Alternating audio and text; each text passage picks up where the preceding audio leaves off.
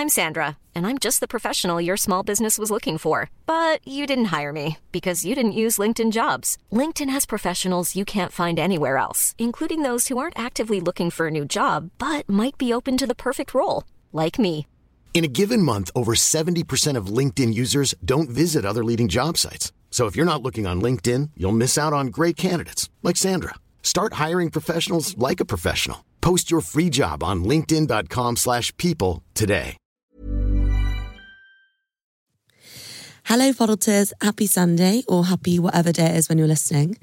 This week's guest is someone that I had on my wish list when I very first started the podcast. I've always found them super inspiring and someone that I really look up to and find really funny, interesting, and just generally fab.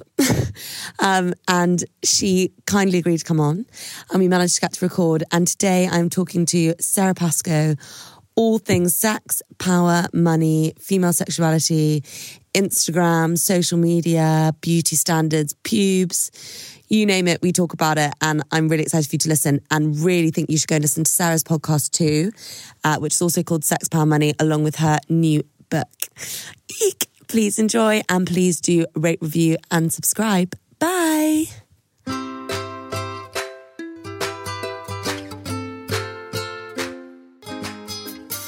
Hi guys, and welcome to Adulting. Today I'm joined by Sara Pascoe. Hello, I'm Sara Pascoe. I'm a comedian. You are lots more than a comedian. And I'm an adult, I think. I'm 38. Oh, you look so great. But I'm not at an age where I doubt anymore that, like, oh no, I could legally drive if I passed a test. Oh my God, I haven't passed my test either. Well, I think it's an odd London thing, but in my head that's such a grown-up thing, but even though 17-year-olds do it. Yeah, I'm like, agree. wow, grown-up 17-year-olds. But even sometimes when I get offered wine in a lunch meeting, I think, oh, can I have that? Yeah, do you ever get that But still? daytime drinking does it, because also you know it's a different kind of drunk. Yeah. And you have like a 6 p.m. hangover. Yeah, that's the worst. Yeah. So apart from your comedy, you also are a very established author now, which I guess is a really interesting thing for you to have come into. So I read Animal, the autobiography of a female body, and then I did it for my book club, which is like a monthly thing I run. Yeah. And I absolutely loved it. And also at the time, I just started going out with my boyfriend, and it made me think that we weren't in love and it was all just chemical reactions for about a week. But I think there's all these interesting stages to be thinking about, like the chemicals underwriting kind of pair bonding. Because one of the times it's interesting is when you've broken up with someone and you miss them. And it can be quite a good time to go, oh no, my body misses this or it thinks that. And actually intellectually, I know I've made a healthy decision or I know I can recover. But falling in love, in a way, you just want to go, no, this is magic. Yeah. It is because I've met this incredible person and it is the one.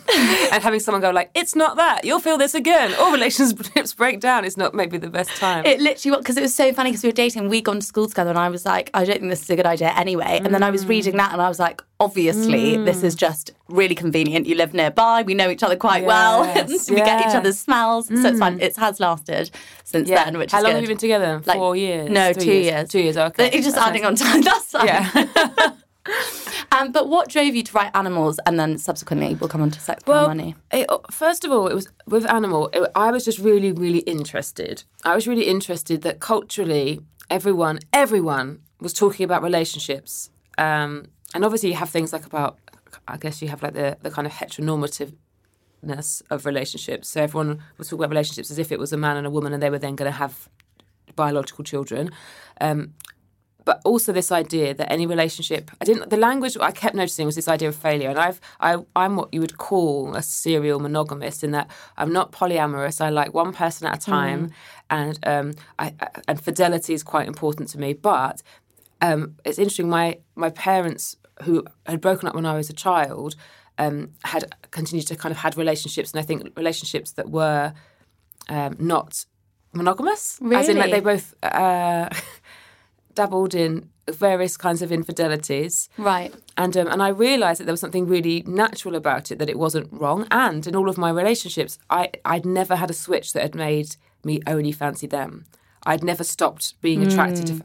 And also, especially with acting, if you go away to work, I kept falling in love with men that I was working with. Like, every time, within 3 weeks, I was besotted with someone and dreaming about them. And I always blamed the relationships. I thought, oh, it's because I haven't met the right person. And then I got to this stage, and I did it. It was while I was falling mad in love with a comedian called John that I then realised I really want to understand this cycle because I feel like it's a mating cycle. So I've been reading kind of pop science books, and I'd read Sex at Dawn, which is kind of, it's not hugely scientific. The science has been really disproven, but it's a really interesting angle on human sexuality, which is just about female sexuality and multi-partnering in our evolution. And essentially it's about how what we think culturally as monogamy doesn't exist in nature. There's always these kind of extra pair copulations, is what they call them. And then I was like, oh, that sounds very right.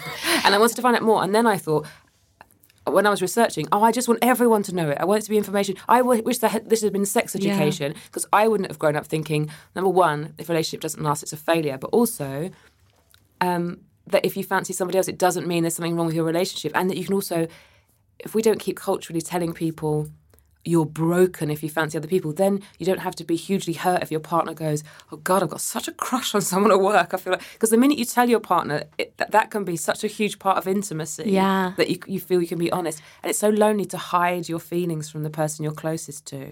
I think it's so interesting you said that you're falling in love with people at work, because one of the things, it sounds like the Strictly curse. And my boyfriend and I discussed this as well. It's like, obviously you're going to fall in love with someone if you're dancing that intimately with them every single day. All of that oxytocin. And I think it's probably quite a universal experience. There's this thing where you first meet someone, and I always find I'm not instantly attracted to anyone. Yeah. So I'll think a man is gross, and I always imagine that with Strictly. For the first week, I'll be like, oh, he's weird, he's from Portugal, he's a bit greasy. And by week 2.5, I'll be like getting ready in the morning. Like, you know that thing, like you put your mascara on for them, you're just going like, da, da, da, thinking about them going, should I wear a skirt or trousers today to rehearsals? Oh, my bum looks nice in these leggings.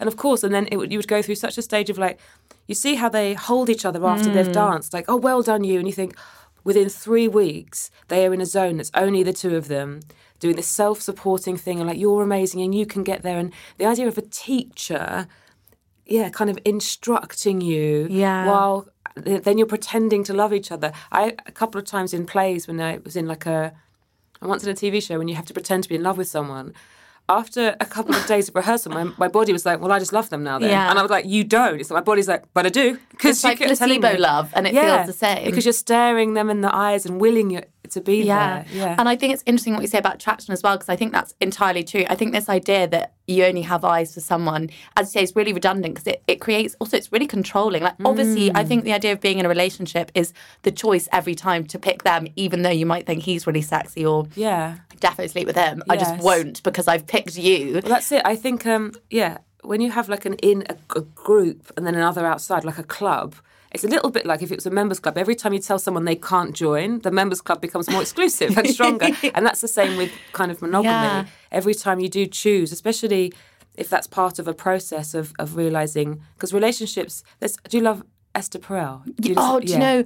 So I need to look into her, because I do this thing on my Instagram where I say, send me your confessions. Yes. And everyone sent in they've been cheating, like hundreds of people. And I was like, this is so fascinating. I didn't want to pass judgment, but it was everywhere. It was women sleeping with their married bosses at work. And it was just constant. And I was like really fascinated about what the drive to infidelity is. It clearly signals there's a flaw, either a flaw with monogamy, or I was wondering if the secrecy of having an illicit affair, which is by nature secretive, allows women to explore their sexual desires more or something. I think sometimes also it can make you then more attractive to your partner as well. You have this really guilt thing of like, oh, I'm going to lose them if they found out. So actually you come home and you're like so lovely to them because you're so glad, especially if you feel a little bit guilty. And then you end up having like... and sometimes I think, so if you have nothing on the side, if you're being a very kind of like straight, there's no distractions, that's when sometimes you can be a little bit like, not taking your partner for granted, but you will just be like, oh, shut up. Yeah. Like, you can, whereas when I think if you're cheating on them, you're always just like, okay, baby. I think it's really common. I don't think it's because we misunderstand monogamy. So with birds, they thought they were monogamous. They're all pair bonding. They raised their chicks together. They thought about all these birds. They were like, they mate for life. They stay together. They're so romantic.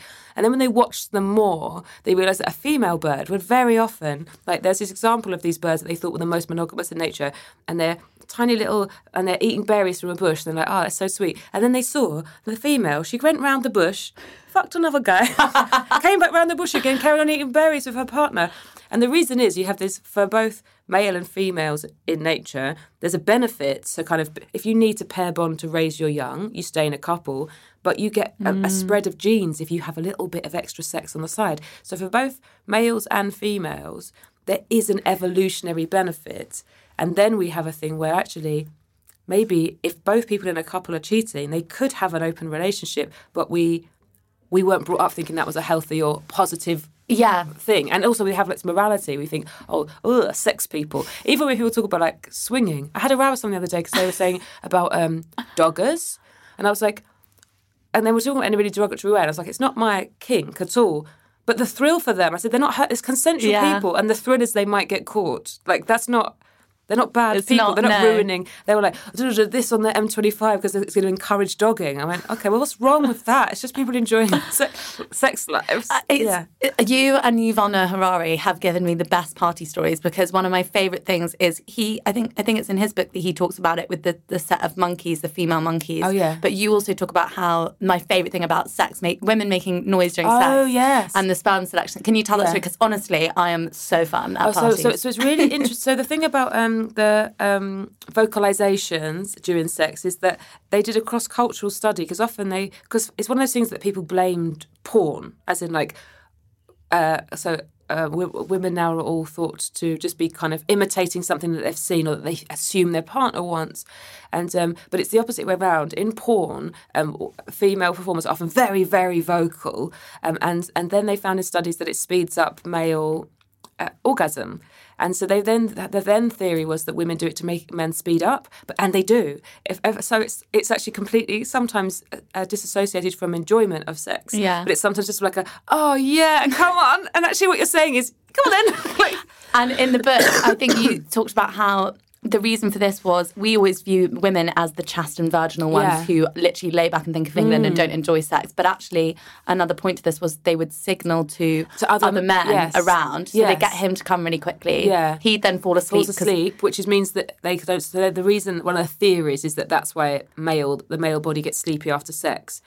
Is that then the female is free to leave, as in he won't fight any other suitors and she's kind of free to go.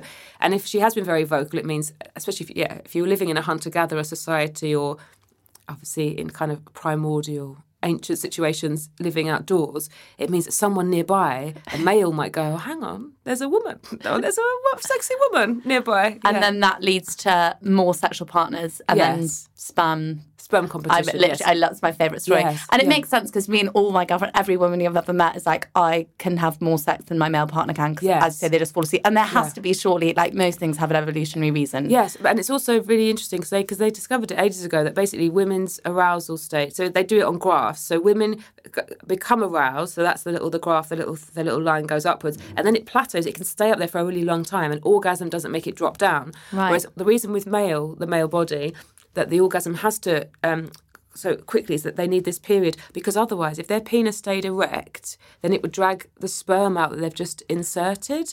So they have this thing where their penis gets all kind of small straight away and becomes very sensitive, and they have a refractory period, that's what it's called. So we can't touch them, although tickly. And it's different for all men. But the idea is that if you then had sex straight away again or carried on, then you'd be putting sperm in, but you'd also be dragging it out with your penis. Fascinating. So you have to kind of leave it in there to do its business. That is so interesting. Yeah. I absolutely love that book because I think it is really empowering as well as women, because it kind of factually strips it back and goes, no, that slut shaming for one is just not a thing. It shouldn't be a thing. Yeah. And not just because culturally it's so archaic and redundant, but because biologically your body wants you to be shagging. But that's also why this is the thing about.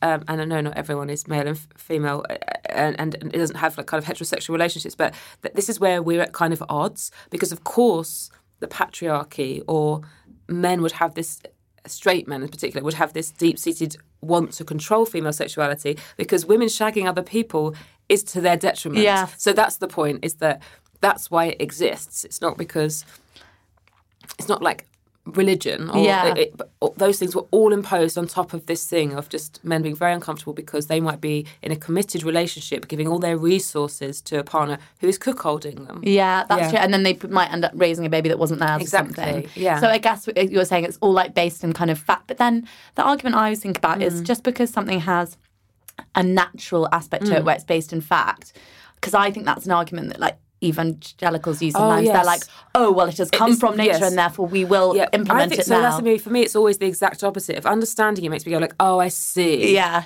there we go. That I feel then that's an even better reason to go, you're so silly. Yeah. Like, we don't think of Yeah. ourselves as apes anymore. We don't go to Exactly. the toilet outside. Yeah. Like, we have all of these things. So, but understanding where it comes from, like, oh, I see. Now we can all forgive ourselves if we have those reactions to things. Yeah. And sometimes you can't help having a reaction. What was people's reaction to your book? Like, everyone around, I know that you speak about your mum's really open about sex. I find that so funny because I was brought up by a really prudish Catholic mum who never, she talks about it now, a bit too much actually. Yeah. But when I was little, nothing. Yeah. No. I think I found it really confronting at the time as a child. Yeah. But then I think it's really moulded me, and it has been very freeing as an adult. Like, I didn't ever feel like I had been politicised, but I realised the way that my mum brought me up really was. I didn't realise that she was so extraordinary until I kind of got a little bit older, and then I was like, oh wow, like, she was just so, I was always treated like an adult. But my mum's whole thing with me was like that she let me dress myself from 18 months. She just wouldn't row with me. So I just had such freedom. And also, obviously, dressed terribly.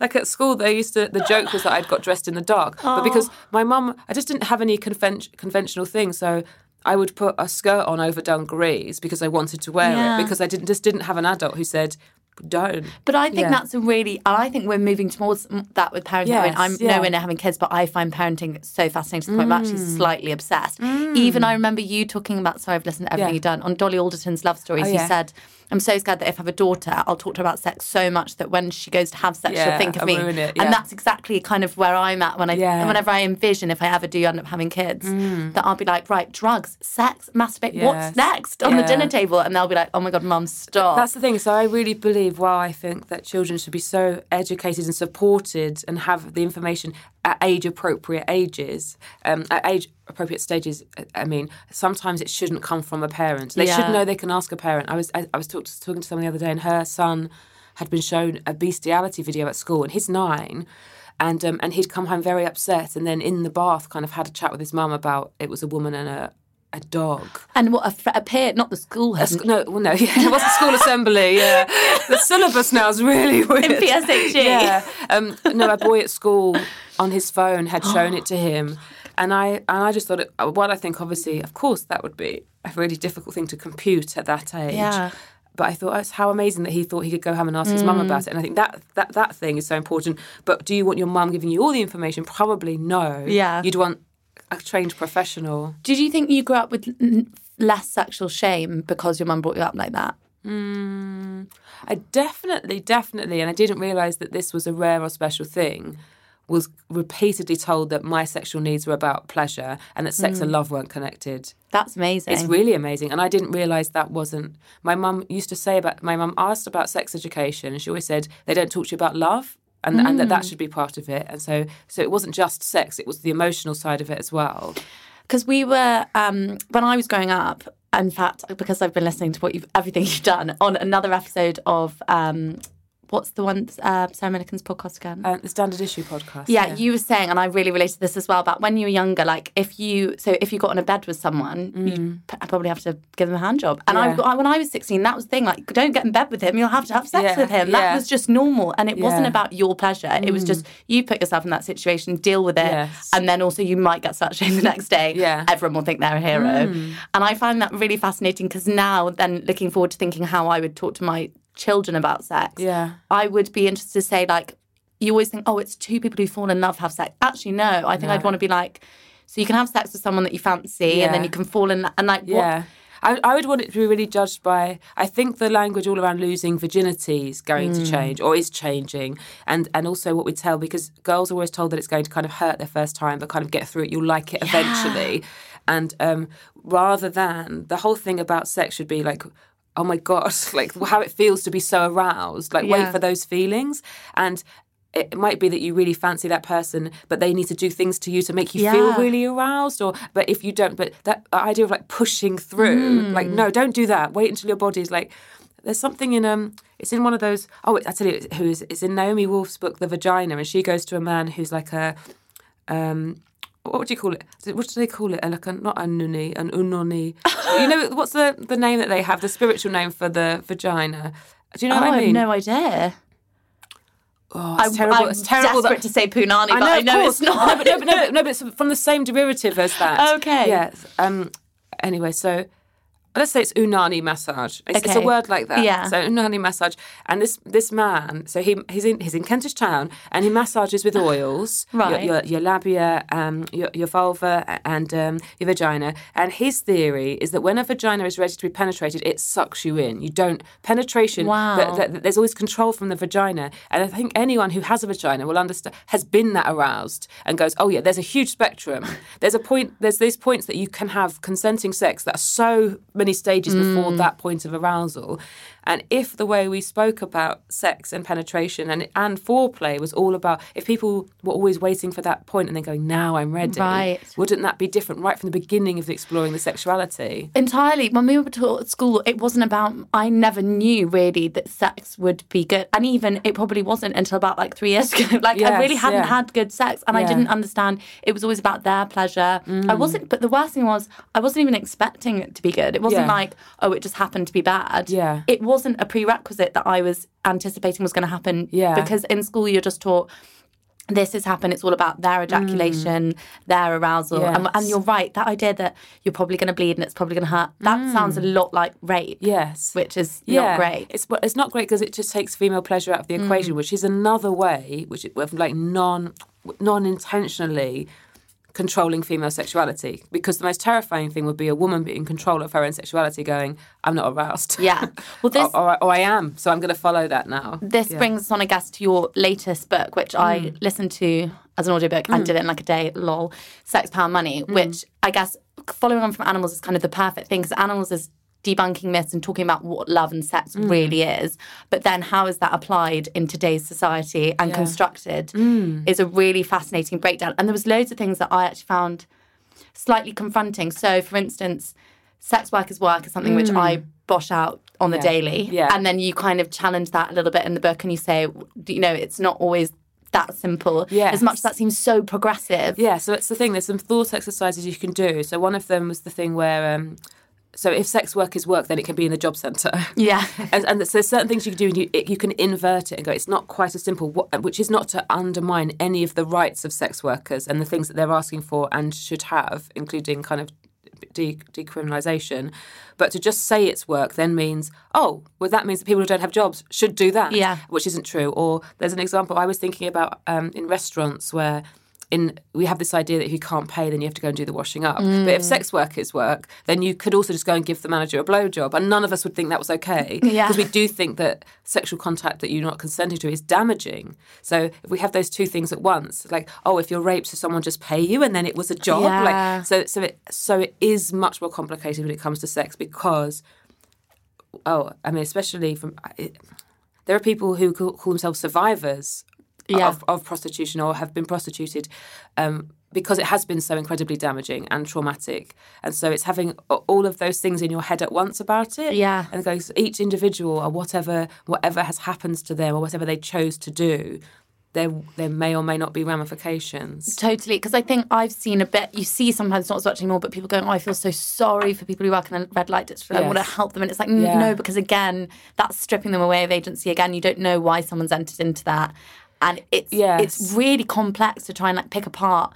Well, it's interesting with the sympathy thing, because if we restructure society, and I know most people don't want to, but the thing is, if we restructure society to the point that we kind of eradicate poverty or have a really great safety net, we wouldn't have to ever worry about anyone, because we'd go, well, that must be a choice, because we don't have a huge amount of illegal immigrants who are being who are vulnerable to manipulation. We don't have this going on. There are centres like no one would be having to do that because they'd be homeless otherwise. Because we have this brilliant system where we don't want people to be homeless. Yeah, you're so right. And I think this is you again, I can't remember, saying about how basically if you look at the old-fashioned structures of marriage, like when a woman enters into it and she's basically handed over by her father who owns her to her new owner, her husband, to engage in sexual acts to bring about a baby, is that not ownership and prostitution just by a different name? Yeah. And a lot of people do enter into relationships and stay in them. I think it's changing now, but I definitely think like women of an older generation would have been having really unenjoyable sex purely because of the contract of their marriage. Well, that's the thing. So it's in my lifetime that rape became illegal in marriage. And I remember my mum making a big fuss about it. And obviously that's only in this country. There's other countries where it's still you can't rape your wife because you own her. Like the whole point of getting married was just literally a ticket going, you can have sex now whenever you like. And it used to be culturally, a lot of the jokes about men and marriage and not having enough sex, they're like, woo, about it was like, but it's mine. Why can't I have it? Like my dinner's on the table. I want sex in the like is the entitlement of it. But then the flip side of that is, because the majority of women didn't have financial agency, the flip side of it is that men were expected to financially provide, which is as bullshit as someone being expected to sexually provide. Yes. And again, it was a structural problem where everyone, I think, I'm not saying that no one was ever happy. I don't want you to get an angry email from a 70-year-old going, actually, it was good in the old days. But you're right, because the thing is with the patriarchy, like men and women suffer. I think we get that, like sometimes when you talk about the negative aspects of the patriarchy, men are like, oh no, because we don't have it great. It's like, yeah, you're also imposed with these ridiculous rules where you've got to be the breadwinner who's completely soulless, mindless and just wants to shag. Yeah. And that's just as damaging. It's so damaging. And the whole thing about that men have been told for such a long time about not communicating, not good with their feelings, like, oh great, they can read a map, but they're not allowed to cry. It's like, I know what I'd rather be able to do. They're imprisoned by all of the same things. I think there's so much bullshit for men. And actually that's with sex, power, money. So much of the empathy exercises for me were to go, okay, but how would I feel if I was my age and a man? And I think the things I'd be furious about is like what some men's rights activists talk about. I think the idea of like men proposing or, there's lots of the stuff around marriage is really shit. The whole like spending however months it is, 3 months of your wages on a wedding ring. That would make me sick. If I was a straight man, I would just be like, any bitch who wants a diamond, like that kind of like, no, man, this is how you show you love me. I would be so furious. Do you know what's funny? I actually do quite like a big diamond ring. And my boyfriend said to me, interestingly, he was like, well, one of the things why years ago, like a ring would have been a good sign is because you're basically making investments. So you're saying a marriage is an economic contract. It is. If anything else. It's two things. It shows that they have money, but it also shows I'm not taking this lightly. Yeah, and I'm investing in you. Yes. So I do want quite a big one. Yeah, I know, but I know. But it's an odd thing that it's based on. And also it just doesn't mean anything. No, I know. Also, another thing in that empathy exercise, I've done the same thing, thinking about what we were talking about earlier in terms of boys who are my age, men I should say. When they were 16, when they were maybe entering into non-consensual, which they didn't know was non-consensual sex. And I don't hate them because we were brought up in exactly the same way. So I think that's where it gets complex, because often the shouting will be like, well, you did that. I'm not saying all these politicians coming out doing awful things. I mean like boys. Yeah. I think, well, this is why the way that the law works is you have the mental element and you have the physical act. So I think, is it possible to rape someone without knowing it? Yes. As in the act is rape, for the person who has been raped it is rape, but I also absolutely allow within it, can it, and this is not me saying this about all, I'm so careful, I'm not saying about all rapes, I'm saying especially with younger people who are uneducated or, uneducated about sex. Would it be possible to carry on with a thing that you think is maybe awkward or this, or they've gone very quiet, or you think you're supposed to get them really drunk because your older brother said get them pissed and they'll let you do anything, whatever. So I do think it's possible to do it, but we don't send people to prison unless it's a mental element. If you kill someone accidentally, you don't go to prison because it was an accident. I agree, and I think it just shows that we're lacking in education, as you say, because they're all avoidable rapes. Yeah, all of those people. It wasn't malicious. Wouldn't be rapists if they'd had more information. Yeah, totally. And I think boys and men are getting much better because they understand that. And I think even this kind of separate, but the social lubricant of alcohol being a thing, which I think thankfully is coming to the fore, and we're all talking about it more. And I drink in every like social situation I go to. I'm the first one to like half a prosecco, thanks. Yeah. And actually, it is really problematic. It's like we don't actually possess the ability to just meet people, unless it's a podcast. And actually, it's the best way to meet people because there's still a lubricant thing because you have to talk and you can't leave until it's done. And I think that's another issue with like younger people in sex, is that a lot of your first sexual encounters, you might not even be entirely sober, and I feel like that must change your arousal and attraction and stuff. Well, also it's disinhibiting, and actually, which is so the prefrontal cortex when you're very aroused, kind of has less I'm putting this very crudely, and obviously I'm not a brain scientist, but as I understand it, as you become more aroused, the prefrontal cortex, which is the most civilized part of your brain, the civilizing part, has less blood flow, less going on in it, which makes you slightly more animal. And it's great for insects because it makes that you do grosser things that you wouldn't do if you weren't turned on, things that would be very weird if you think like, oh God, that's so, yeah. But alcohol does the same kind of thing. So for that reason, the two things obviously go easily hand in hand because you can shortcut to that kind of more aroused, kind of less like, yeah, let's do this or with that person. I guess it just speeds it all up, doesn't it? Yeah. And while we're on the topic of, I guess, young sex and maybe losing virginity and things, I wanted to talk about T.I., the rapper, yesterday. Oh, yes. Literally, this article just came out saying that he takes his daughter to the doctors to check that her hymen's still in check. Yeah. And as of the age of 18, it's still in check.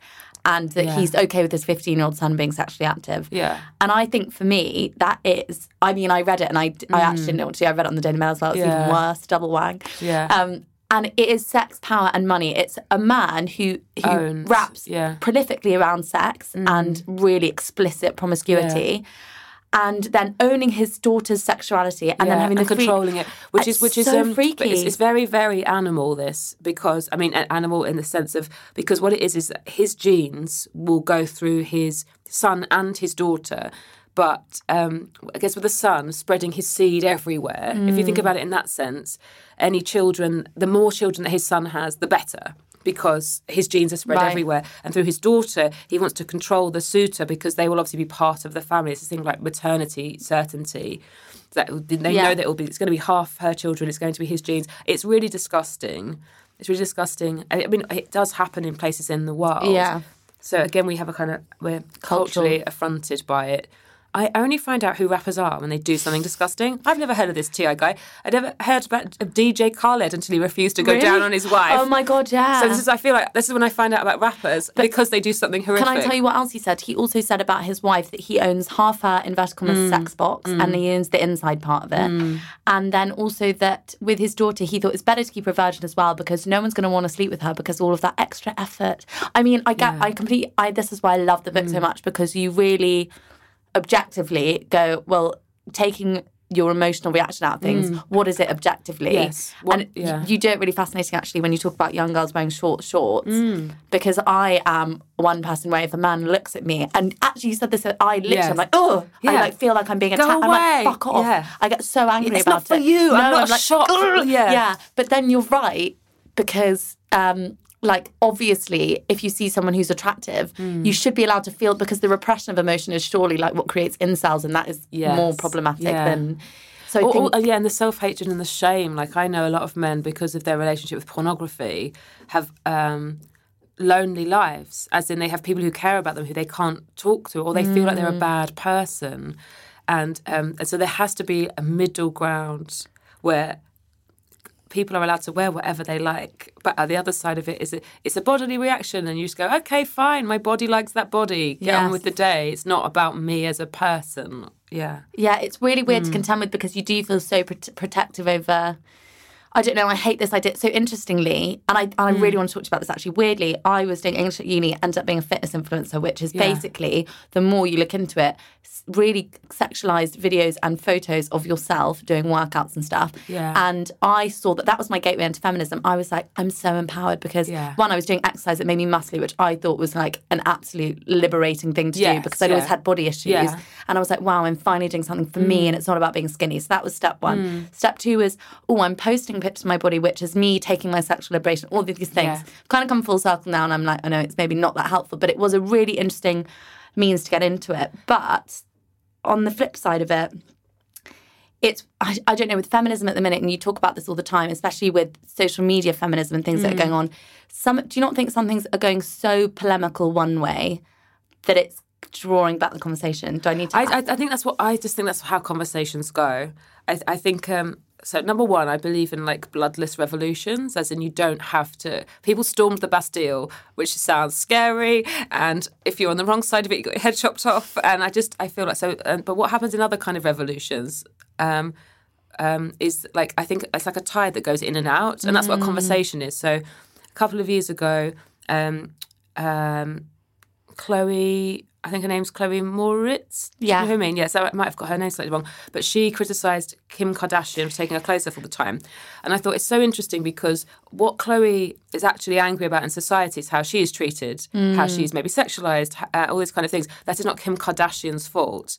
Kim Kardashian is a billionaire, I believe, from selling her erotic capital, which is something that it's really tricky. But the reason that she's selling a thing you want to be in control of in exactly the same way she is, as in you want it to be ignored or left alone, you want to be respected.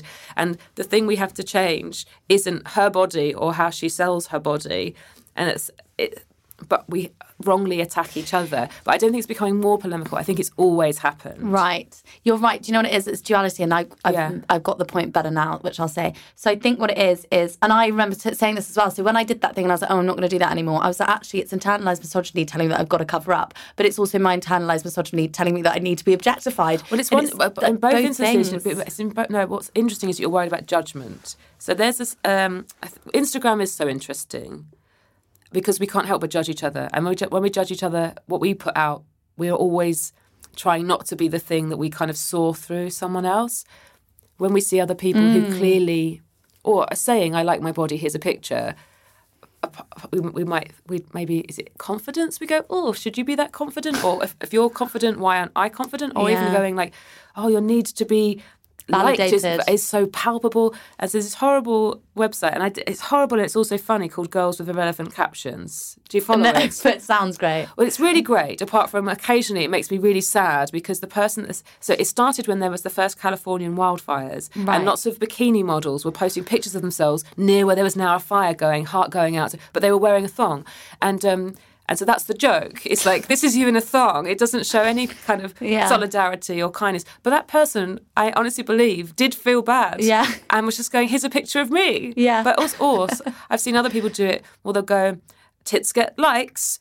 I think we should all donate to ovarian cancer because I lost my mum last year. And so it's that kind of thing. You go... The reason is they're getting you to engage, or they just judge it with how many people like a post, and it's about ovarian cancer. This is literally so true. So ironically, that picture I posted yesterday, I don't know if I can talk about this, but I'm going to. It was a campaign with Audible about this new book that's out. Oh, yeah. And I'd taken this photo in Bali. And it wasn't, to me, overly sexualised. I'm literally lying on the beach with the book on my phone in a bikini. And they went, no, we don't want that. You've got this other one, which was a carousel. It was meant to be a second image. Yeah. They're like, we want to use this one. I was like, no one is going to like that because it's not very good quality and I'm not in it. And I know... Oh, if you're not in it, I want them to read the caption. Yeah. So let me put this bikini picture up. It's going to be way better for your sales. Yes. They didn't. My average likes are like 5,000 likes. Yeah. That picture got 260 likes.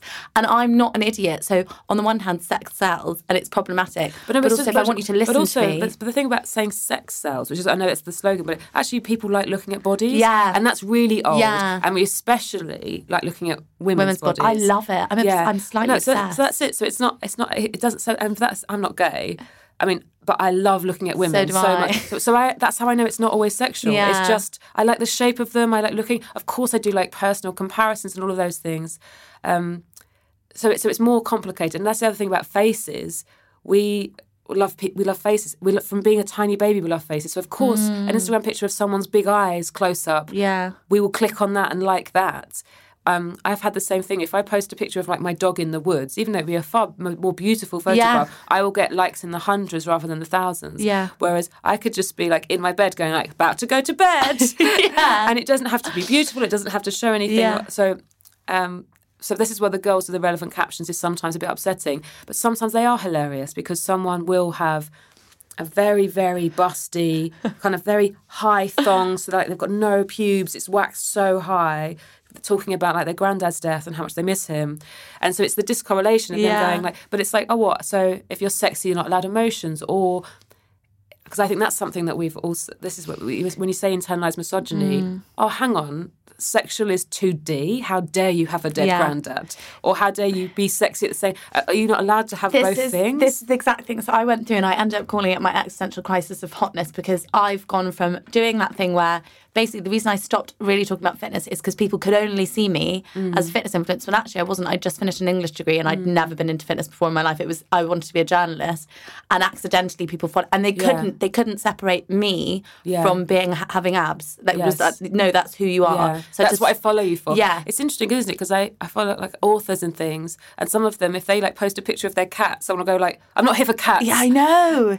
It's the entitlement. With being a comedian, if you, including, because I did a podcast to go along my books, I wanted to interview people who had experience rather than talk on anyone's behalf. And a lot of the feedback was, well, it wasn't funny. It's like, oh, I'm sorry.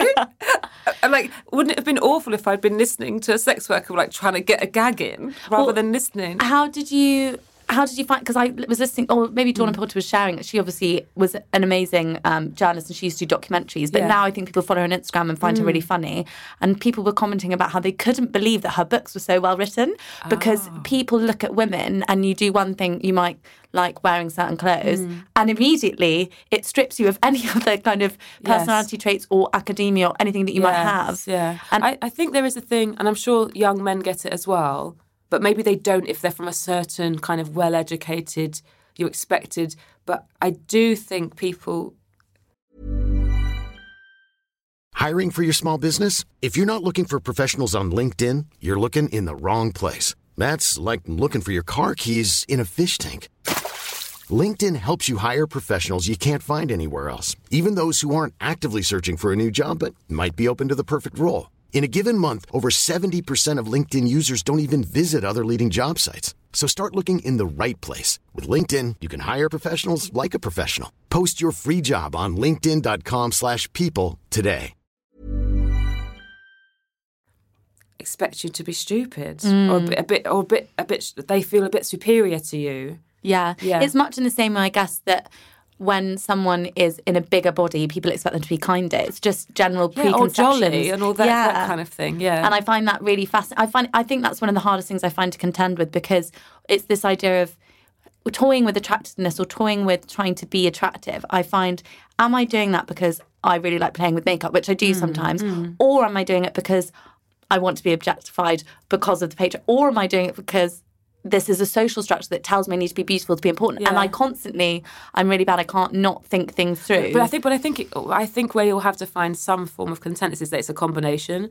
That sometimes it's about creativity and self-expression. Sometimes it's about attention, and that isn't always about sex. Being looked at or being groomed, or everyone's got like. You must have like a weird hat that, if you leave the hat... I can't wear a hat at all, because if I do, I feel like everyone's staring at me. I love hats. But there'll be a certain day where it's almost like, look at me, I'm wearing a beret with a dog on it. Like, and it's almost like on that day, it's peacocking. Yeah. That's what it is. Yeah. And it can be all of those things. And I think it's so interesting that I was reading a book about hormones the other day, and it was talking about the female body and shopping with your ovulatory cycle. There's a half of our ovulatory cycle where we shop more. Wow. Yeah. Because we feel so good in ourselves. Because we're just kind of... shiny. Because I always think it comes from lower confidence. Like, for me, I reckon it's decreasing progesterone. That you then start going, little nice things, I'm still nice. Right. Yes. That's really funny. Yeah. Also, interesting about the confidence thing, because I've always felt like if I have a face full of makeup, everyone's staring at me on the tube. Whereas if I have no makeup on, I'm like, no one will... You can't see me. Yeah. Interestingly, I have other friends who if they had no makeup on, they would be mortified and scared of going out. And I think everyone has different levels of what your comfortability is. So I normally wear quite loud clothes. I look a bit like how my boyfriend dressed today, which is random. Like, and this makes me feel more, someone's going to look at me and be like, that's a weird outfit, than if I went out wearing stripy trousers and a green jumper and a yellow hat, which is funny because I think we all have different levels of what's your normal... safety zone or comfort zone, of course, and we feel self-conscious. Really early on with stand-up, actually, maybe it was a time, and maybe I hadn't even joined Instagram yet. And actually, I'm very self-critical, and I don't post a lot of pictures of myself, very few and far between, because number one is because what happens is people make little finicky. I don't know why people are so critical in such a weird way. Like when I first joined Instagram, I had a lot of men being really mean about my nostrils and my teeth, and it reminded me of being at school. That's weird. How odd that you think you can say that to a stranger, and they weren't like. I would never call those people trolls, because they weren't trying to make me want to kill myself. Right.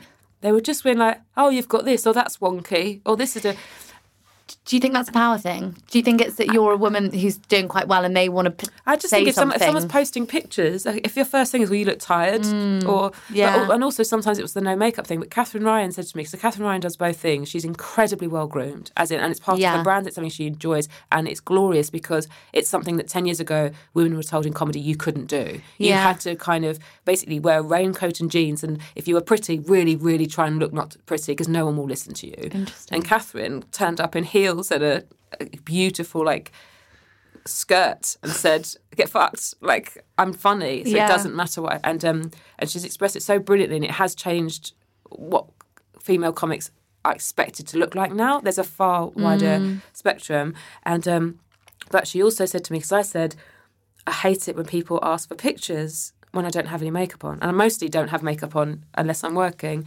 And she said it's really important for people to see you without makeup on, because she said, on a TV show, you have to wear makeup. I mean, I'm not successful enough to go in and go, I'm just going to look normal on a panel show. If one day I would love to do it, to just be like, I'm not a pretty flower today. I'm just a normal woman.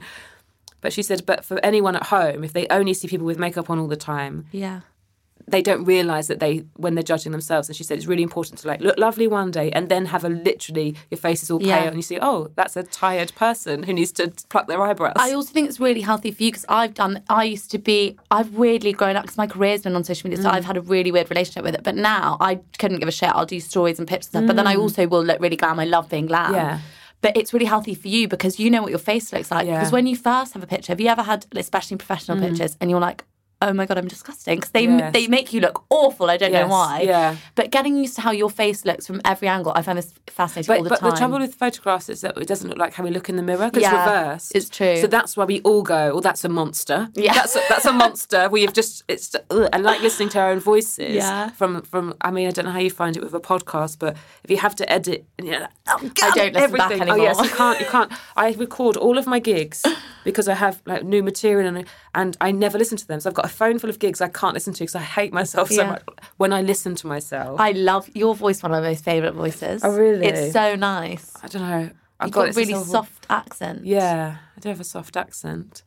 I do have a soft accent. I just hate it.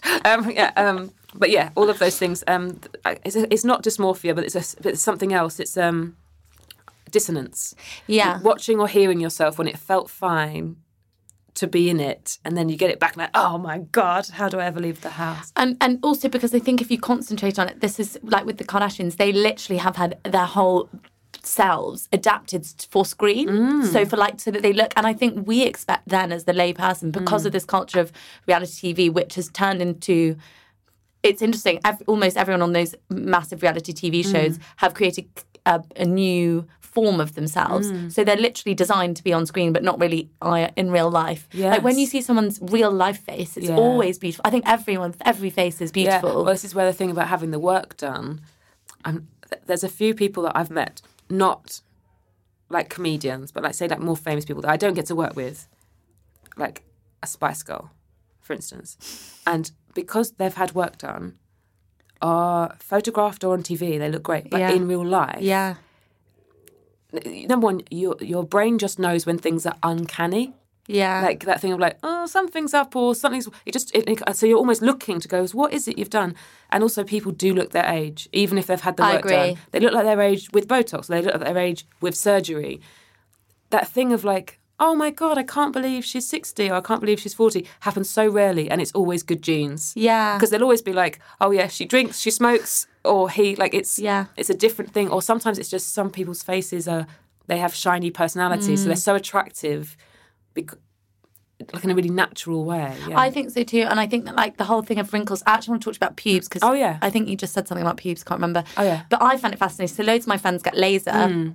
And I do shave. Yeah. I have a little strip, but I want to be able to grow it because I think if I have a daughter, I want her to be able to see that you can be hairy and fuck it, I might grow everything out just in case I want the option. Well, I think the weird thing would be, because I haven't had children, but I always think, so I'm very hairy. Like, I mean, hairy in general, so I've got PCOS. And at the moment, I've just when I first got together with my boyfriend, I was going for Brazilian waxes for the first time in my life. And actually, I really liked it. Yeah. Did not like having the Brazilian wax, but I kind of liked it as a process. Yeah. And then about a year ago, I said to my boyfriend, I'm just going to stop now. And I'm so hairy, it means like I couldn't wear a swimming costume like in a public place. Okay. Kind of, I would have to do some kind of pruning.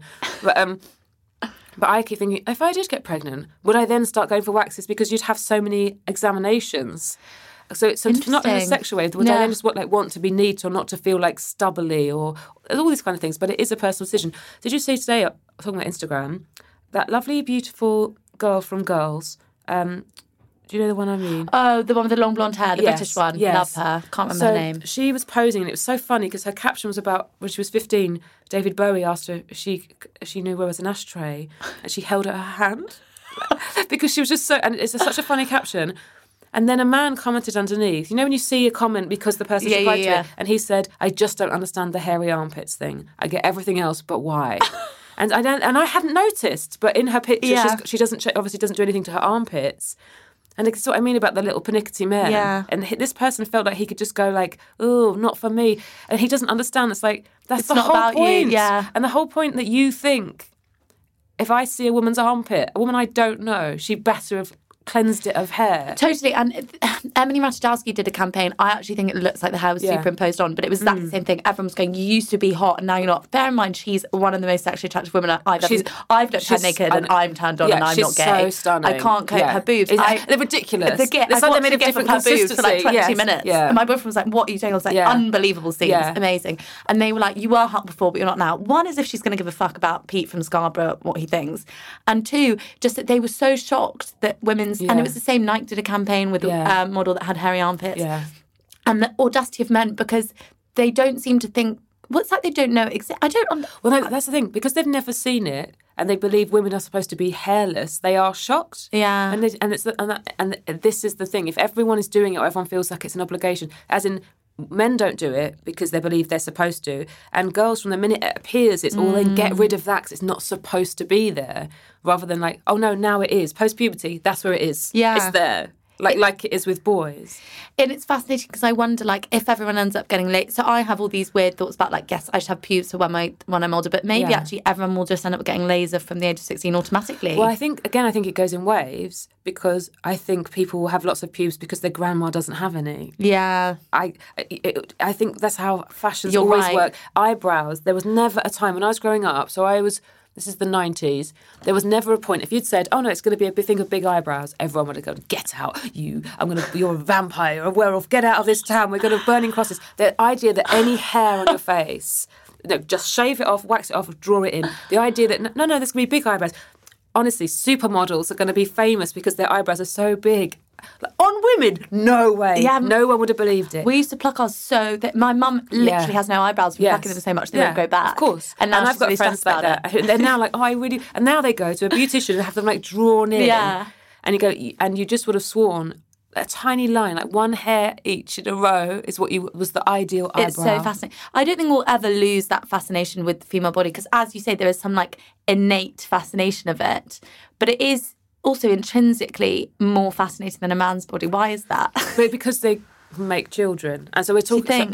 So I know that sounds very essentialist, but because the whole thing with the female body, so it's not just decorative. What's interesting in terms of male and female mating is that we both have sexual signifiers. Like men do have things that they do to be attractive to mates, and a lot of them are about intelligence or humour, but also obviously like men's shoulders and being big. Like there are things that the male does in nature to be attractive. So it's not necessarily much more female. There was a theory that I was told years and years ago that the thing with a female is that in terms she can trick her partner to think she's lots of different women by dressing and looking different. Like, so someone was saying, like, maybe it was Desmond Morris, you can completely change how you look when your hair is up, is down, different kinds of outfits and makeup. True. The idea that there's something in that suddenly looking a little bit different to your partner, they're like, oh, hello. Like, and so you're kind of keeping them sexually interested in you, which is fascinating, which I don't think men can do as much. But they can shave a beard off, but like that is true. Yeah. But then I wonder if that'll change when we move towards a society with less binary prescriptions of what gender looks like, which would be really interesting. Yes. How just on the sex power money thing, I listened to all the podcast episodes as well, but I've kind of forgotten what you spoke about. How long did you take to research it? Because it's a very thorough book. The book, yeah. It was a year longer than I thought it was going to take, because originally I'd written Animal and it hadn't come out yet, and I spoke to Favour about doing the exact opposite, doing one about men, calling it Manimal, and it'd just be about the male body and how we treat it in culture. And then as I started researching it, I realised that it was going to be a completely different kind of book. But I realised in a kind of way of like having a breakdown, not knowing what I was doing for 6 months, as in I was going to write a chapter on pornography and sex work is what I was going to do. So I hadn't talked about it in Animal because I thought it affects everyone. Yeah. So to talk about it in a book that's about women feels really silly, and it also feels like I'll be regurgitating what feminism has already said, which I didn't quite agree with. So I thought I'll do a bit more research. And then as I did the research, I was like, oh, this is a whole book. It's not a chapter. We just go like, oh, and then porn and sex work and then the next thing. So it became a different book, and a lot of the research I didn't know how to consume it. And also there was a point where I'd printed out a really helpful man at university had given me his university login so I could get free studies. Amazing. Yeah, amazing. So I printed out 100, so they all had pornography in the title. And I spoke to my editor and I said, I've printed out 100 studies, and she said, okay, you need to stop reading and write a book, please. And also I was like, but there was so much information, but a lot of these studies were really small. And it was really interesting, the angles of people coming at, and I realised actually I could have just read pornography studies forever and not ever finished it. But another thing that I want to ask you quickly is, with the sex work thing, the angle is really interesting because it's generally, you start off talking about straightforward prostitution, which is an old term, I guess. Some people call themselves prostitutes or prostituted, and then some people think this term is very offensive. Derogatory. Yeah. So and that can really vary with individuals. I think it's the way that it's used is quite often. Yeah. But then going back to the point about Instagram, so there's a lot of different variations of feminism flying around, and I think all of them have credibility. But one that I find interesting to listen to is, maybe because I was brought up by a mum who stopped working when she had me, lives with my dad, and then doesn't have any agency now, and tells me all the time how lucky I am to be this woman that's got my own job, really emancipated. My boyfriend lives there, but I do whatever I want to do. And I feel more than, I know we talk about gender inequality still existing now, but whenever I talk to my mum, I think, fuck, I've got it so good, just from having so much agency. So I want all my own money. I want to pay for everything all the time, even if I can't afford it as much as my boyfriend could. I've got such a weird thing about controlling money, and I don't want to ever be controlled. Yeah. But this new feminist conversation coming in is about, because of the gender pay gap and gender inequality, women should be making men pay for everything. And I then, at first, was like, no, I don't agree with it. But the more you read it in, and I do take in a lot because I tend to be reading loads of stuff, I then think, oh my God, am I in the wrong? Which you should never let anyone think. But it's a really interesting thought play, because it seems to me to be the opposite of what we've been fighting for. Yes. And that's another thing you talk about in the book. Yeah, it's something that I've found, it's something that made me feel really old. I was suddenly like, oh, wow. So then, and also like kind of needing it to be properly explained to me. So there's, so Slumflower, who I just think is so important and so brilliant, and I would never ever want to disagree with anything she says. What I want to do is understand why she's saying it. And so she was the person, it was the first time I heard someone saying like, I am going to be provided for and here's my reasons. And I was like, is this what we're doing now? Yeah, that's how I felt. Yeah. But the reaction to that, because I think she's so amazing, wasn't like, oh, I'm in disagreement with her. It's like, I really want to understand the argument she's making. And she does have an argument. And I think this is sometimes the point about divergence without it being coming at loggerheads. Yeah, you're not arguing about it. It's just going like, oh wow, okay, so you've had this experience and you have you have this information, which I also have, and we both have made different decisions about how to deal with that information. And then I have all these mumsy thoughts like, well, I think you're going to find terrible men. I think the kind of men you'll end up with, if that is what you expect of them, are going to be sexist old idiots who also then feel entitled. But if there's a completely different power dynamic where that isn't happening, also I wonder, in terms of like erotic capital, the thing about erotic capital, if that's what you're selling, and that is essentially, when you're saying I'm beautiful or I'm sexy, so you pay for my dinner, which is reductive to what some people are saying, but it's virtually that is, you have to realise that is a dwindling capital, because as you age, and young women haven't yet, so they don't know, they think they can get round that. As you age, you have less attractiveness because it's so connected to fertility. So even if you are beautiful, you will find yourself being of less worth. And that is the thing about erotic capitalism, it dwindles. So of course a woman in her early 20s goes, you are lucky to sit next to me or lucky to have a dinner with me. And I absolutely I'm amused by it actually. And I find it really titillating. But it might reinforce sexist men. But just be aware. Have a different capital for your 40s. I agree. Yeah. I agree. And what I found with Islam, what I then had to question was, is it because I'm a white middle-class woman coming from a completely different lived experience? Yeah. And as a woman of colour, she's saying that I want to be treated in a way that a lot of white women have been. Yes. And also, I think it's very, that's the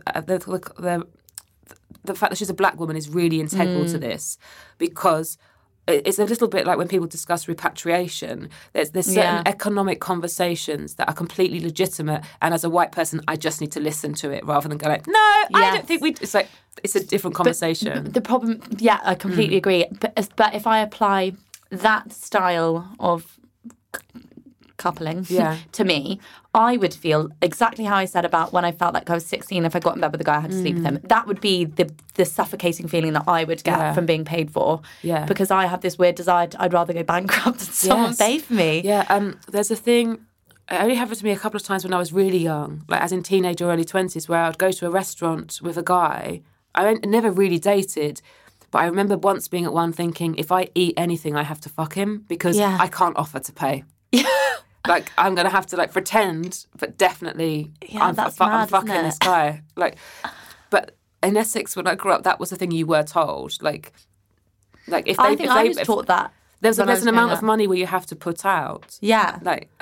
My friend, Aisling, in Ireland, she was told, so it wasn't about paying, it was... her mum told it was very difficult for a man to ask you to dance. So if anyone asks you to dance, just kiss them.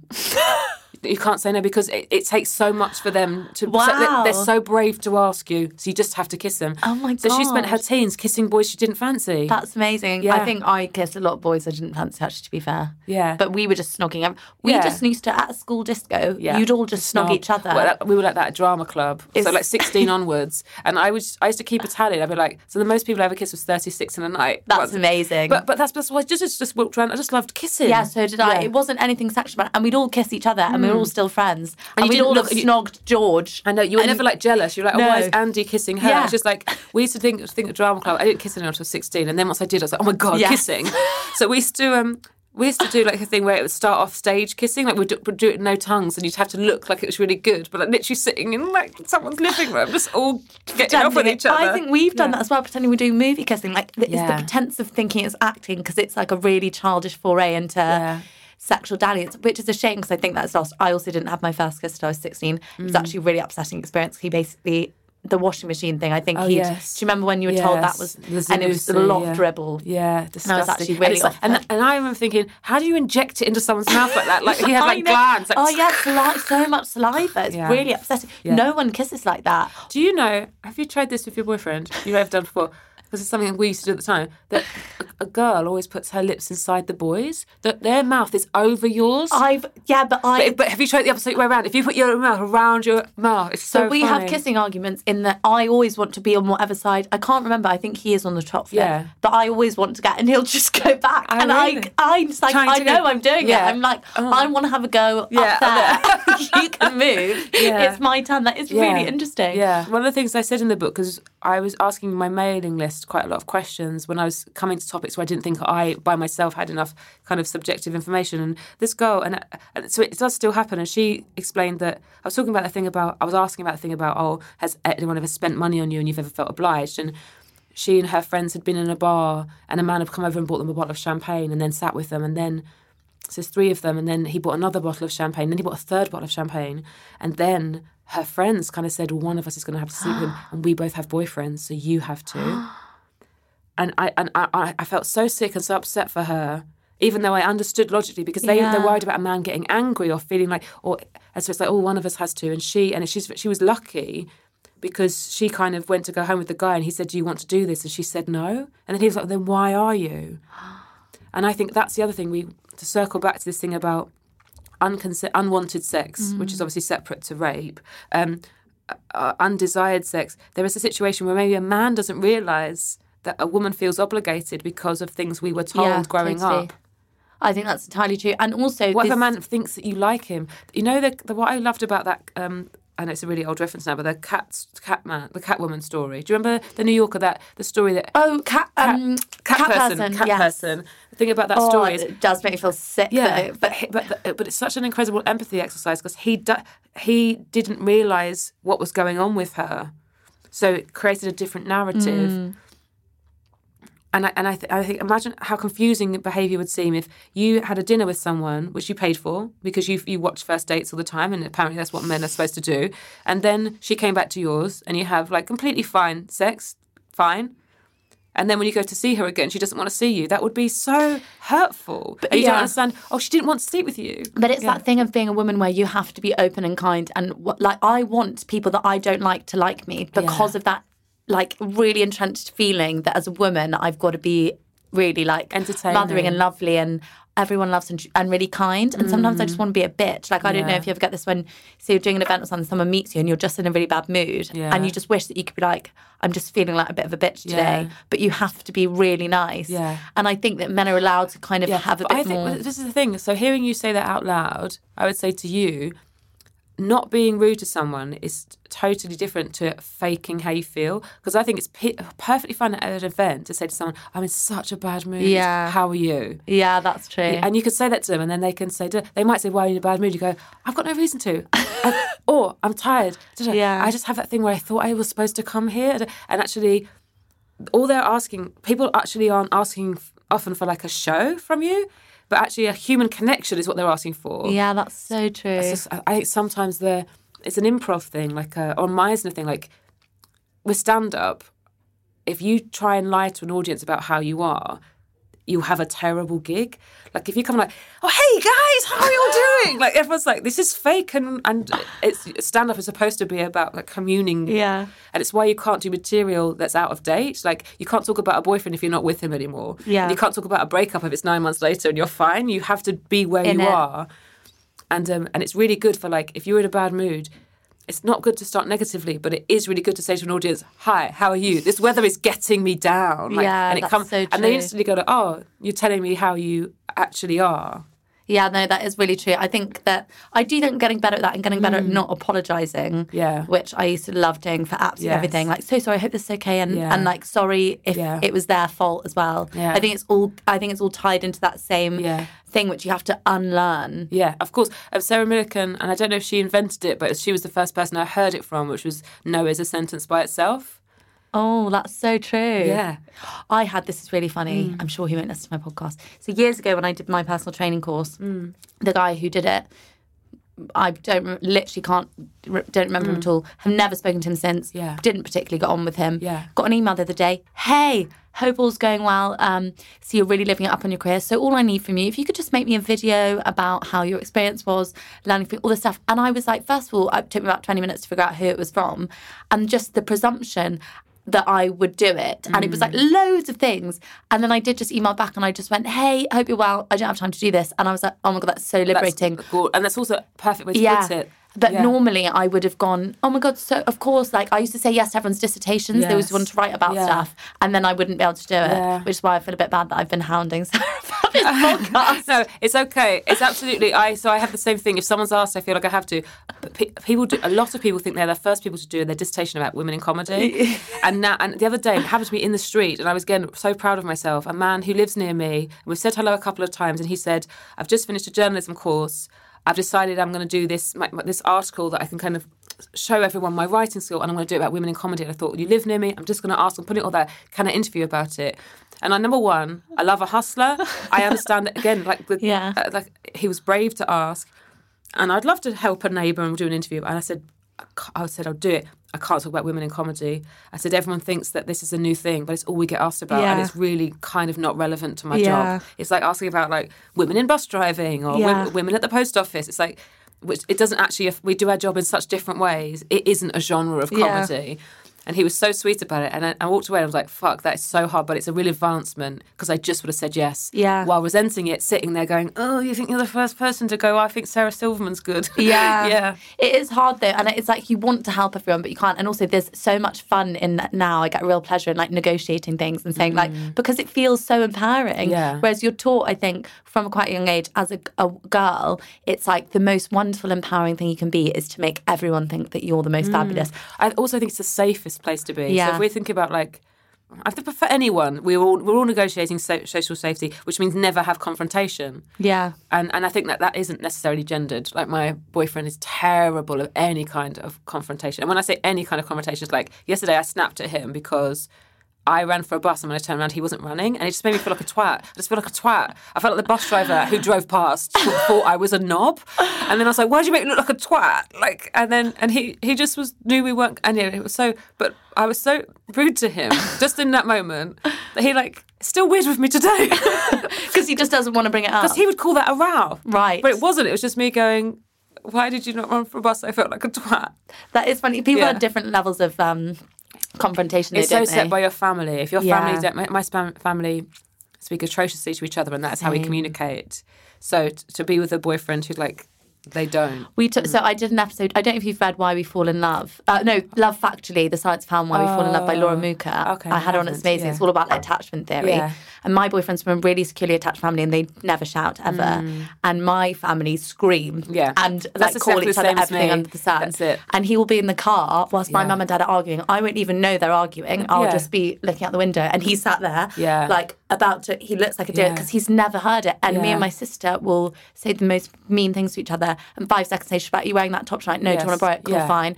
And he looks like his head's just spun around in a circle. I love it. So that's the thing. It's like if your family communicates like that, it's like that's your base level. Yeah. Whereas someone else thinks it's the worst day ever, and you're having a meltdown, and then you're like, "Oh, that was such a nice dinner," and they're like, "Your sister stormed out." Like, "Oh, she always storms out. That's what we do." But he's actually really taught me now not to overreact to things, which because he'll very calmly. I remember I got really annoyed at him once I was hungry, and he just very calmly kind of went, "You don't need to shout at me. It's actually fine." And I was like, "Oh yeah." And it's really it is quite affronting though because you realise you are a bit of a psycho. My as much as I ex-boyfriend hate used to do that while I was talking. He'd be like, and he was like, Oh. could you stop being aggressive? No, Oh, and he'd no. put hands up to defend himself. Oh no, but I don't know if that's a bit. Oh no, it was fine because what I realised was I thought I was saying the words to him and I wasn't. I You was were like, shouting I'm them. like, and he was like, I'm listening, just less aggressive. That is fine.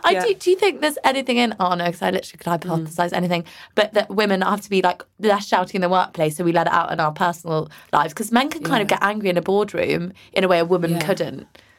It's true. I mean, I don't know. People probably manage anger. No, on this hormones book, it's really interesting. What I have found in my relationships is that my hormonal cycle, and this is what the hormone book was confirming, which is not to say that this is absolutely true for everyone, but when I'm due on, we take it out on our boyfriends. But the reason is we're not pregnant. Oh, so are we sad? We're angry with the person who's not impregnating us. Yeah. And so there's this little thing where we kind of push them away, but we do. So I've noticed in all my relationships, the first 6 months are pretty much fine. 5, 6, 7 months in, I start to, when I'm due on, that's when I'm mean to my boyfriend. Yeah, no, totally. And also, do you track your period? Yeah. Did you see that tweet about tracking periods? What? So there's this woman where she uses an app to track her period and she hadn't logged it and she started getting all these ads about pregnancy and like baby clothes and stuff. She was like, that's weird. And then she realised, she went onto her period tracking app and it was like, you're late, you haven't tracked it. So she changed it, put in that she had a period. All the ads went away. And it's obviously these apps are selling your data about, and now I'm quite stressed about using one. But you have to understand that like that happens with a club card in Tesco. That's been happening for 10 years. They know when you're on a period. They know when you haven't bought. True. So there's stuff that, in terms of data, I think it's really interesting because it's not necessarily always dangerous because actually the flip side of that is her computer knew she was pregnant before she was. Yeah, but that's quite scary as well though, isn't it? Do you think? I don't know what, maybe I just like robots. I'm not. It doesn't scare me. Yeah. I just go, isn't that interesting? Isn't this a new world that we're living in? I don't think it's necessarily in any way evil. Yeah. Because for me, it so makes sense. This is, and I won't get counted forever, but this is one thing I always hypothesise and I find it really interesting about this nature-nurture thing, is this fear of, I used to be really scared of AI and robots and things, but actually, I can't remember who said this, but the only way really we're evolving, and we're already evolving now, is for us to become either become computers Cyber or sapien, yeah. and like make it a part of us. And I think it is better to have that open attitude towards it because we're already attached to our phones. Okay, so I'm going to hypothesize a future where obviously we're kind of killing the planet, so we need a lot less people somehow doing better things. But the thing with the AI, what if the one thing they will never be able to do is art? Yeah. So what if we all end up writing poems in the woods, kind of farming and subsistence, while we are also kind of taken care of logistically by machines? Robots. Oh, that's quite lovely, actually. Yes. So You're right. This idea that it's because I've never watched a film where there's an evil robot, but I know there's a lot of that stuff floating around. I've never really seen a horror film. And I just don't really like films. And Do you not? No, not really. And I've never seen any like Star Warsy kind of film. So I just haven't absorbed anything where I have anything to fear of computers. Yeah. I think the only thing I've watched with a scary computer was iRobot or whatever the Will Smith one is. Yeah, I've not seen that one. So that is quite cool. Yeah. But basically, I think also those are silly because the point what they're saying about the future is it's not that we're going to make a robot that's going to kill us. It's we are going to become the robot most likely, like with chips in our brains, or we'll be living in weird things. Which is it's odd because people have done that to themselves by how they use their phones. Yeah. Like people have chosen to go, my memory is now here. I'm holding it in my hand. Yeah. And again, there might be a rebellion. My friend Ben, who's exceptionally clever, he says that the children now who grow up, they hate phones because their parents are always on them and the camera's always in their face from being a baby. And he said they will grow up and not want cameras. Yeah, they will want to live in the moment. They'll want their privacy. I already think that privacy thing is coming back in now. I don't know, it's weird. Did you talk about sex robots in the book? No. Because that's always really fascinating. Yeah, really fascinating. But it's really fascinating because the idea of robots, I mean, because also like there's not really an issue of consent with robots. It's a masturbatory aid, so it's nothing like sex work. But what if the robot looks exactly like a human and you can program it to always want sex? Would that not mess up people's relationship with sex in a way that they might then, their attitude towards sex could change? I think someone who's aroused by a thing is really separate. But if it really looked like a human, though? I think it's not human. But isn't this exactly like what you were saying about because I think men are more inclined, and obviously there's massive markets, I think, in Asia for sex robots. I've watched the ones that they say are very human-like. You absolutely would, if it was sitting next to you on a bus, you wouldn't be like, oh, hi, Mary. Like, you know it's not a human. Do you think that, and this sounds so generalisation, maybe a bit awful, but men seem to have a lower standard when it comes to sex. And in the one sense, I think you said about in the book, it might be one of the episodes, how there are women who buy sex, but a lot fewer because women are really attracted to the idea that the person they're having sex with wants to be with them, whereas men are like, I just want the sex. Or some men. I think there's different things. But it's a little bit like with kind of sadomasochism. Or a kink. Yeah, but there are people who get off on the fact that you don't want it. Right. And that's a much more male than female thing, which is not to say that's all men who buy sex or no women who buy sex, but that is the enjoyment. The thing is, they know you don't want it. So it's that is the control. And that's why people also rape sex workers. It's because there's an even further extent. It's like they're rapists and they can get you alone in a room with the pretense that they wanted to buy sex when they didn't. They wanted to assault you. Yeah. The thing about being desired, there are some men who absolutely, who fall in love with their sex workers or believe that they are desired by them. Which brings me back to the very beginning of my book, which is the thing that was so confusing when I was a child, is this boyfriend of my mum's saying he didn't have to pay because he made her orgasm. Now that is a delusion on the level of I'm so good at sex and she fancied me. Yeah. Yeah. And but then it also comes back to that as well, like the parts of sex work where there's no sex involved at all and it's just companionship, which is a huge like girlfriend experience. A huge thing as well. Intimacy, yeah. I'm conscious that I don't want to run over your time. What is there? Do you think there'll be another book coming out? And what's your project for the future? Because I've loved this exploration of yours. I think it's one of the topics that I find most fascinating. I think more of us need to delve into it more because sex is in our faces so often that we don't sometimes realise how entrapped in it we are, especially when it comes to marriage and stuff. Yeah. And it can be quite a dangerous mistress to not have unravelled and go through your life not knowing. So do you think there's more? On this topic, what I'd love to do now is make a documentary in schools. I'd love to go to. This is what I'd love. My dream would be to produce a documentary, and I want to produce it myself because I want to lead the investigation, and I would love it to be talking to children at different age ranges and to their parents and to the school, and I'd want some of it to be kind of myth busting. And I'd also want some of it to be looking into the different theories that people who are sex educators are taking into schools and what is the best way and what is confusing. and people reflecting back, even like parents reflecting back, and then dealing with things that are making it difficult. So, for instance, if you've got a school where for certain religious reasons, children don't have the same. I'd like to go into all of those areas and then try and look at what we should be doing as a society, where we aren't just going, it's teachers' jobs or the government are going to sort this out. That we actually go like, because it is precarious. It's not as easy as just going like, just tell kids about porn at 13 and then everyone's. So I'd love to make a documentary about that. Yeah. Even though I think it would be tricky. And then I think I'd feel, and then maybe what I could do for the second, if I did a follow-up one, I'd be much more into the science. So then go into kind of labs and the people who are doing the studies about kind of evolution and sperm competition and those kind of things. Because I do think, especially with all these conversations around Me Too and all these things that happen later on in your life, obviously, if we'd had better education in schools, hopefully you'd hope that would eradicate some of those later on. Prevent them. I honestly think it's an empathy exercise. I think if 14-year-old boys or 13-year-old boys heard more about how it feels to be, I don't know, shouted at in the street, or if they were talking about workplace scenarios, all those kind of things. I come from like a drama background, and the whole point of drama is you make people play opposite characters so they suddenly understand. Yeah. So you play the boss in one scene, who's this person going like, oh, you look pretty today, what a lovely blouse, and doesn't understand what he's done wrong. And then you play the person who people keep mentioning how tight your trousers are. Yeah.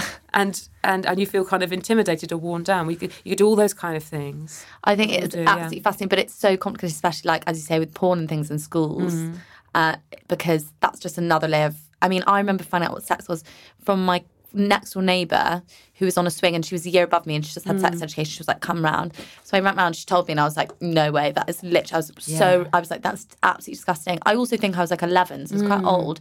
And then she said that to have twins, you have to put it in your mouth. So for years, I thought a blowjob gave you twins. And I literally, all the people at school who were twins, I was like, your mum is right.